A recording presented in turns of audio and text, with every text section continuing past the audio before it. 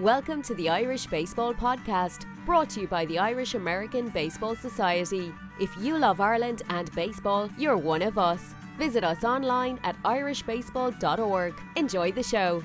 Hello and welcome to episode 11 of the Irish Baseball Podcast. I'm your host, Rick Becker. We have a jam-packed show for you today. My colleague Jim Ward will go in-depth on an audio clip from Christopher Klein, who is the author of When the Irish Invaded Canada and Strong Boy, The Life and Times of John L. Sullivan, America's First Sports Hero. You can hear more from Christopher Klein in episode 5 of the Irish Baseball Podcast at irishbaseball.org. At the end of the show, John Fitzgerald will bring us some Irish American baseball history. John is the founder of the Irish American Baseball Society. Right now, we will start with my conversation with Pat O'Keefe, sports director at News 12 in the Bronx and Brooklyn. Pat has a number of other jobs in the industry. We will talk about all of that. Thank you for joining us, Pat. Rick, my pleasure. Good to talk to you. So let's start off with baseball because that's the point of this podcast. So among your many, many other jobs that we could go into for way too long, so we won't do that, you're an announcer for ESPN Radio on Major League Baseball games. My role for those games, I'm a studio host. So I work out of the ESPN headquarters in Bristol, Connecticut. My responsibility is to host a pregame show, which is generally 30 minutes. Although if it's Sunday night baseball, it's a 60-minute pregame show. And then in-game updates. We try to give updates at least every 3 innings. We give updates after pitching changes and if anything else newsworthy is going on during the game. And then, of course, I host the post-game show. So it's a lot of fun because you have to be clued in to not only the game that is being broadcast at the time, but everything else that's going on around Major League Baseball simultaneously. If something interesting happens in a game that we're not broadcasting, that's my role to kind of jump in and give the information and give the update on what's going on. So it's a lot of staying on your toes. It's an intense, probably from start of pregame to end of postgame, maybe 4.5 hours, given how long Major League Baseball games last these days. But it's super fun. Yeah, it definitely seems like that wouldn't be a job that ever gets boring. Well, I mean, and baseball has a stat for everything and always has. And now in this era of advanced statistics and analytics, that has multiplied exponentially. And the group at ESPN Stats and Info, I'm sure you've seen them on Twitter, and I'm sure you've seen their work on ESPN.com. They are incredible. I mean, I can kind of just get lost in going down a rabbit hole on any single game going on in Major League Baseball in a day. The stuff that these folks come up with, a lot of it I'll use in my reports and my updates. So yeah, it's never boring, and it's always something different, which is one of the best parts of this job. Somebody's always handing you a WOBA or an XFIB. And you also serve as sports director at News 12 in the Bronx and Brooklyn. Well, again, something different every day. And it's certainly been interesting the last 13 plus months since we've been working from home primarily. But I've been with News 12 since April of 2007.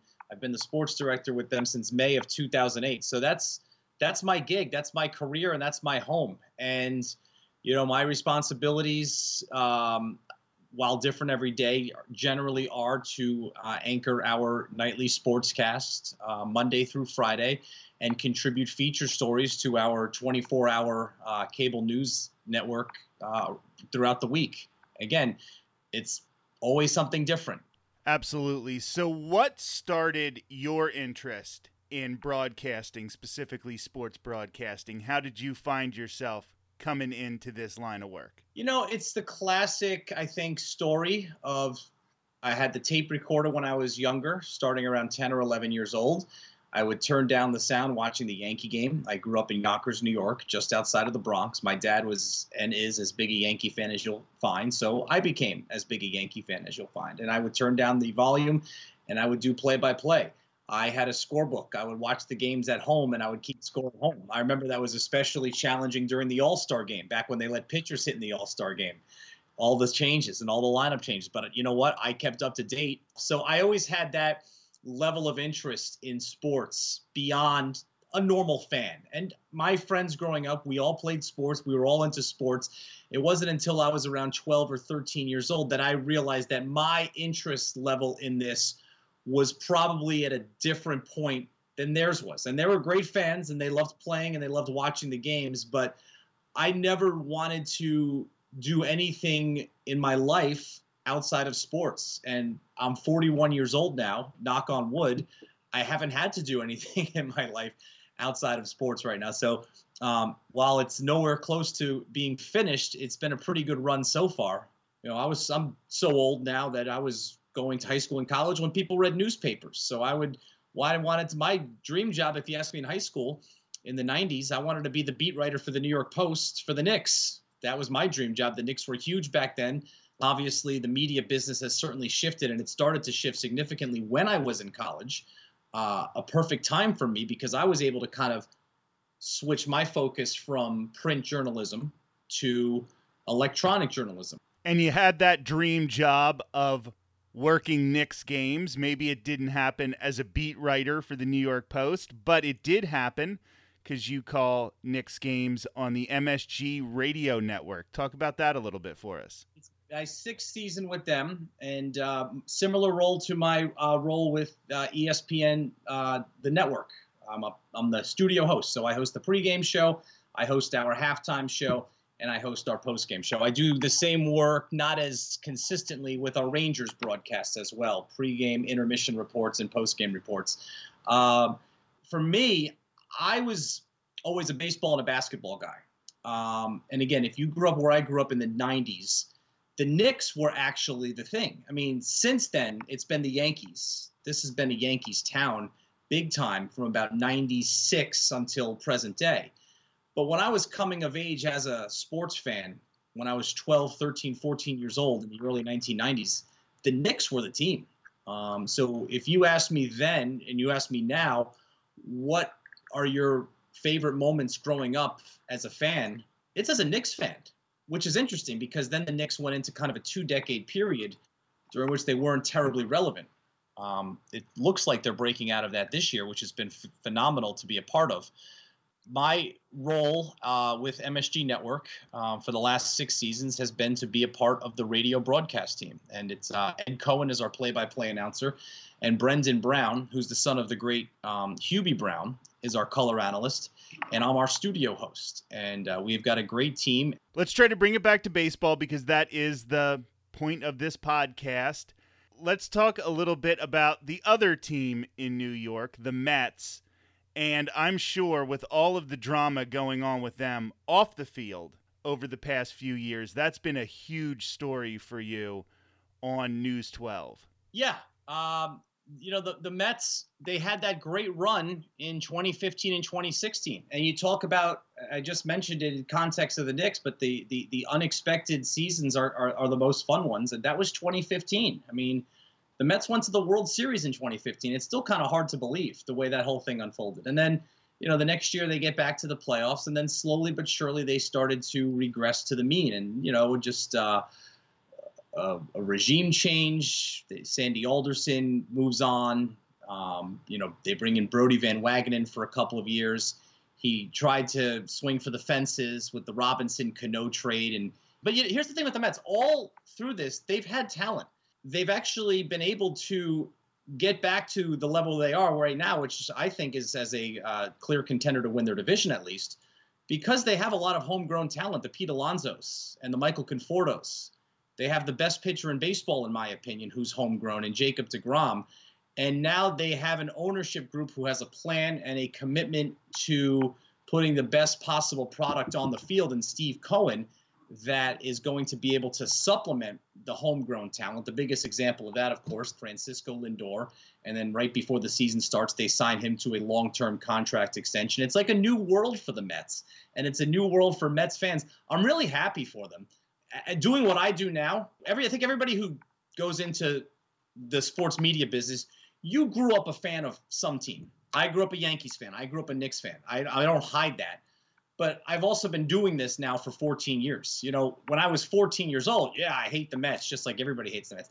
I don't hate the Mets. This is my job. I want everybody to be good. I tell people all the time who I grew up with, they're like, oh, it must kill you to cover the Mets. It doesn't kill me to cover the Mets. The last time I went to the World Series was in 2015. It was because of the Mets. Now, you don't think I would love to cover the World Series this year, whether it's at Citi Field or Yankee Stadium? So when you're doing what I do, what we do, everything's better. Your job is easier. It's a lot more fun. More people are watching. More people are listening. More people are reading when your teams that you cover are better. And then as the Irish Baseball Podcast, let's get into just a little bit. Your name obviously is Pat O'Keefe, so you're not hiding anything from anybody. So if we could talk maybe a little bit about your Irish heritage and how that informs even your broadcasting career, what you take from that heritage into your job, into your life. Well, my grandparents were from County Kerry, Ireland. They immigrated to New York City, and they settled in the Woodlawn section of the Bronx and raised their family there. My father was the youngest of 6. Woodlawn was, when they were growing up, and this was back, in the 50s and the 60s, when neighborhoods were separated by ethnicities. There was the Italian neighborhood. There was the Jewish neighborhood.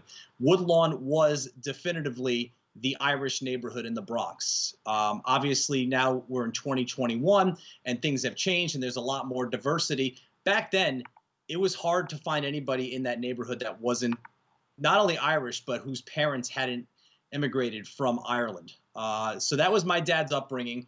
My grandfather, who passed away in 1994, so I got to know him for the first 15 years of my life, and he was incredible about teaching myself and the rest of his grandchildren about not only the history of our family, but of Irish history and the Irish heritage. It was something he was extremely proud of, and my father has kind of taken the mantle from him and carried that on. And it's something that was always ingrained in me and always instilled in me. And it's something that I'm extremely proud of. It was a big part of my growing up, going to the St. Patrick's Day Parade and marching in the St. Patrick's Day Parade under the banner of County Kerry, where my family was from. I believe my grandfather and my father were the first father-son to both serve as the president of the Kerry P&B Association. So it's something that my heritage has always been ingrained in me, and it's always been a part of me. When you go out and you encounter more people and your world broadens, you realize that not everybody grew up with that, no matter what their lineage is. I feel fortunate because that was a big part of my upbringing, knowing where my family came from and being proud of my heritage. And that's a big part of. And then the other thing is, look, I talk for a living, and they've always said the Irish had a gift for gab, right? So that certainly has served me well in my career. It has certainly served me well hosting this podcast because I don't have to ask too many questions to get a full interview out of most of the people I interview. So Pat O'Keefe, thank you so much for joining us today. It was really a fun conversation. It was, Rick. Thanks so much. That was Pat O'Keefe, sports director at News 12 in the Bronx and Brooklyn on the Irish Baseball Podcast. I'm Rick Becker, and I'm going to turn things over to my colleague Jim Ward, who's going to go in depth with an audio clip. Take it away, Jim. Thanks, Rick. We're now going to feature a clip featuring Rick interviewing Christopher Klein. Christopher Klein is the author of 4 books, including When the Irish Invaded Canada and Strong Boy, The Life and Times of John L. Sullivan, America's first sports hero. In episode 5 of the Irish Baseball Podcast, you can hear Rick's interview with Klein about When the Irish Invaded Canada. You can listen to that at irishbaseball.org. In this clip, Christopher discusses Strong Boy and how boxing became an important part in the Irish-American identity. So, you will find that these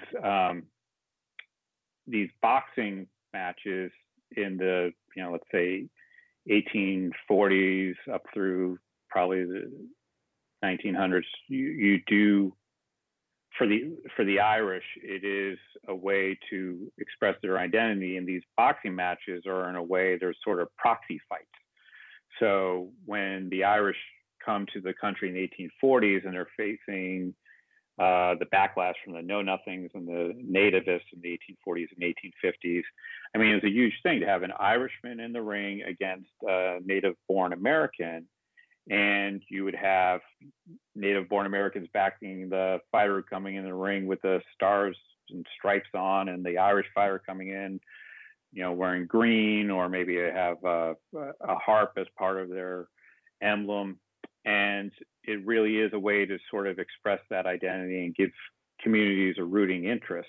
Pretty similar when you get into the time of Jack Johnson, when African Americans are being allowed to fight for the heavyweight championship, and how it is it's representative really of a coming of age for a community. So when Sullivan becomes the heavyweight champion of the world and is viewed as the most powerful man in the world, hugely symbolic for a people who a generation ago were coming to the country hungry, poor, sick, and now one of theirs is the symbol of the most powerful man in the world. So there is that symbolism there that you don't necessarily get from baseball team, where I think that's more regional pride, city-based pride. I think that's where you have that assimilation coming in, right? So it is more about your civic pride as opposed to an ethnic pride that you would find in the boxing ring. That was author Christopher Klein speaking with our own Rick Becker about Strong Boy and how boxing became an important part in the Irish-American identity here on the Irish Baseball Podcast. And boxing in Ireland and the Irish boxers have been nothing new. The Irish boxer and boxing in Ireland has really been one of those sports where it does unite the country. Now, Ireland gets united when, the Irish national team in soccer make it to the World Cup, whether it's, there or in the rugby, when they play in the World Rugby tournaments, and it's an amazing thing how the country gets together, and nothing brings the country more together than the Irish football and the Irish hurling, where all 32 counties, regardless of if you're north of the border or south of the border or wherever you are, whether you're from Louth or Tyrone or Kerry or Dublin or Cork or Tipperary, sport is just amazing, and what brings this little country together. And it's not only just the Irish in Ireland, it's the Irish around the world. And Christopher kind of talks about that, because the boxing especially, I mean, you go back to in 85 when the Kelowna Cyclone, Barry McGuigan, fought and won the title. And then Katie Taylor, the Bray bomber, and also known as simply the best, the Olympic champion and currently the undisputed lightweight champion of the world in women's boxing, has brought Ireland together again. And when she won the gold medal, the place went ecstatic, and then she was all over Irish television, whether it was the Late Late Show or an Irish radio. And it was the same thing with Barry McGuigan, and Barry often had his bouts in Belfast, and he would always fly under the tricolour, and they would always sing the anthem and Danny Boy, and it really, the whole country would shut down when these iconic superstars were fighting. And it's the same thing when they make the World Cup and all these things. So sport and boxing especially, and it was really amazing about John Sullivan, and his middle name, by the way, Lawrence, he was actually born in Roxbury, Massachusetts. His mother, Catherine Kelly, came from Athlone in County Westmeath, and his dad, Mike Sullivan, was from Abbey Dorney in County Kerry, and they emigrated to Boston and to Roxbury. And then, lo and behold, John was born in 1858, and they say the rest is history. But it wasn't really the perfect childhood for John Sullivan. He actually had his parents inspired him to enter the priesthood as a Roman Catholic priest, and to this end they enrolled him at Boston College to do so in 1875, but only after a few months he turned to playing baseball professionally, which I didn't know about, and then earning substantial sums of $30 to $40 a week for his efforts. And as he recalled, he said, he threw my books aside and gave myself up to it. This is how I got into baseball, profession, and I left school for good and all. From the baseball business, I drifted into boxing and pugilism, and as they say, the rest is history. And certainly some great books have been written about John L. Sullivan, and Christopher Klein's book is absolutely a fantastic book, and you can find it all about that book and all his books at ChristopherKlein.com. And he's written not only When the Irish Invaded Canada, there's Strong Boy, there's a Die-Hard Sports Fan's Guide to Boston, and the Boston Harbor Islands, and again, they can all be found on Christopher's website at ChristopherKlein.com, and you can learn more about Christopher there. And if you want to hear more of Rick Becker's interview with Christopher Klein from our earlier episode number 5, or any of our episodes in our series here on the Irish Baseball Podcast, head on over to irishbaseball.org, as well as find out more about some of the great new things that are happening with the Irish American Baseball Society, including some new swag that you can pick up. It's all available to you at irishbaseball.org. I'm Jim Ward. Let's send you back to Rick Becker here on the Irish Baseball Podcast. Thank you, Jim. I'm Rick Becker. The Irish Baseball Podcast is brought to you by the Irish American Baseball Society. John Fitzgerald is the founder of the Irish American Baseball Society and the Baseball United Foundation. Go to baseballunitedfoundation.org to get more information on the foundation's work at promoting baseball with youth in Northern Ireland. John is going to wrap up today's episode with some Irish American baseball history.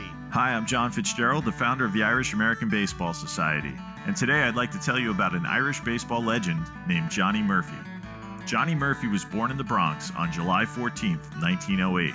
His parents, Michael and Hannah, were both from County Kerry. Murphy played for Fordham Prep and Fordham University. He was signed by the Yankees in 1929. Johnny Murphy broke into the major leagues as a starting pitcher in 1934, but he soon became one of the top relief pitchers of his era. Over the course of his career, Johnny Murphy appeared in 415 games. He had 93 wins and 53 losses for a .637 winning percentage. He led relief pitchers in wins 7 times, and he led the league in saves 4 times. Murphy won 7 World Series rings with the Yankees, the most by any pitcher in baseball history. In World Series games, he posted a record of 2-0 with 4 saves and an ERA of 1.10. Murphy spent his final season with the Boston Red Sox. He is one of the only players who was teammates with Babe Ruth, Joe DiMaggio, and Ted Williams. Murphy served as director of minor league operations for the Red Sox for 13 seasons. In 1961, he took a job in the Mets front office. In 1967, he took over as general manager of the Mets, and he was responsible for hiring legendary Mets manager Gil Hodges. Under the leadership of Murphy and Hodges, the Mets won their first World Series title in 1969. Sadly, Johnny Murphy suffered a heart attack and died before the 1970 season.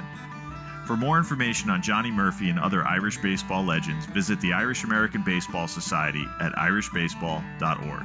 This has been episode 11 of the Irish Baseball Podcast from my colleague Jim Ward, who discussed some audio from author Christopher Klein, John Fitzgerald, and my guest, Pat O'Keefe, sports director at News 12 in the Bronx and Brooklyn. I'm Rick Becker on the Irish Baseball Podcast. Thanks for listening to the Irish Baseball Podcast. The Irish Baseball Podcast is a production of the Irish American Baseball Society. Visit us online at irishbaseball.org and connect with us on social media. And remember, there's no place like home.